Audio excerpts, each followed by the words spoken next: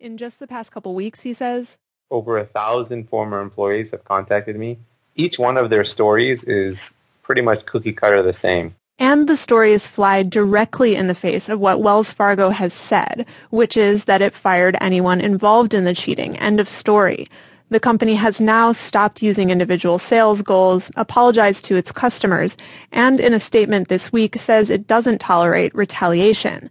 Anastasia Chrisman with the National Employment Law Project says the bankers who were subjected to this pressure cooker environment were vulnerable. They tend to be very low paid. And low-level bank workers are disproportionately women and people of color.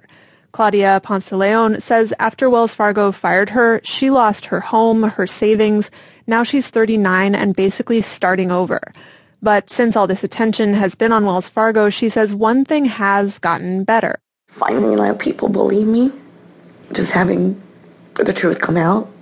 I think more than anything, it's just relief. It's a relief, yes, but it comes a little late. I'm Lewis Wallace for Marketplace. You can blame social media for many, many hours of wasted time. But with that wasted time last month came a rise in voter registration. After Facebook added a short message encouraging its users to register, numbers were up across the country, which leads to this question. What difference might that make come November the 8th? Gigi Duban is on that one. The heated debates, the harsh words, the unfriending. If you've talked politics on Facebook, you've experienced this. But here's where it works really well. For 4 days, the social media giant had a Register Now button that sent users to a federal voter registration site. And states couldn't be happier. All went extremely well. That's Alabama Secretary of State John Merrill. Alabama was one of several states, including Minnesota and California, that saw big results. Merrill says almost 40,000 people registered to vote through Facebook. It's a very effective way to get a word out to a lot of people in a short period of time. Facebook also adds that social pressure that comes when your friends have signed up to vote and you haven't. It's called shaming, basically, which is a little horrifying, but it does actually work. Jim Gilliam is founder and CEO of Nation Builder, which makes software for political campaigns. He says even though women and younger people tend to use Facebook more, its reach is getting wider. It definitely is going to be skewing less and less over time because, literally everybody is on it. Now, a lot of people feel guilty about time spent on Facebook. But Kevin Esterling, political science professor at UC Riverside, says registering to vote, that's different. I mean, it obviously increases goodwill towards the platform. Oh, and it also gives Facebook more demographic info on its users, which helps it better target ads. I'm Gigi Duban for Marketplace. On Wall Street today, lousy start, less lousy finish. We'll have the details when we do the numbers.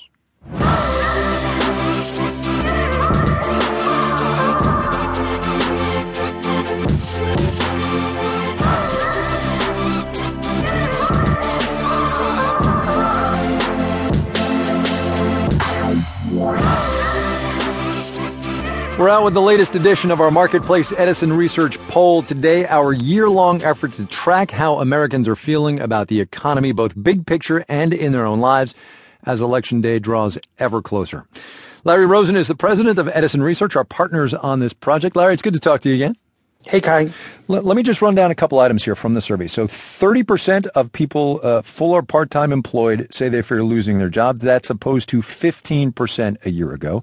38% who rent a home fear not being able to pay their rent compared to 25% a year ago. These are sort of fundamental issues. Right, and it really speaks to, I think, the generalized anxiety that exists around this election. I think we'll really know if it was the election if these things subside after the election, no matter who is elected. Is it just the mere fact that we're deciding again who's going to be our leader leads to this anxiety, or is this something more generalized going on? Right, and they're clearly not feeling it, even apart from those other numbers. 37% of Americans say their personal financial situation is better than a year ago, translated to mean 60-something% actually don't. Right. Well, the statistics say things are getting better. There's just not a lot of on-the-ground evidence that people are feeling it. And that's what these surveys have really shown consistently. They are also showing in this round specifically that people believe by a 62% majority, 62% of Americans think the economic system is rigged in favor of certain groups. That's actually down from the last time we did this, but it's still really high. Yes, but one thing we did this time.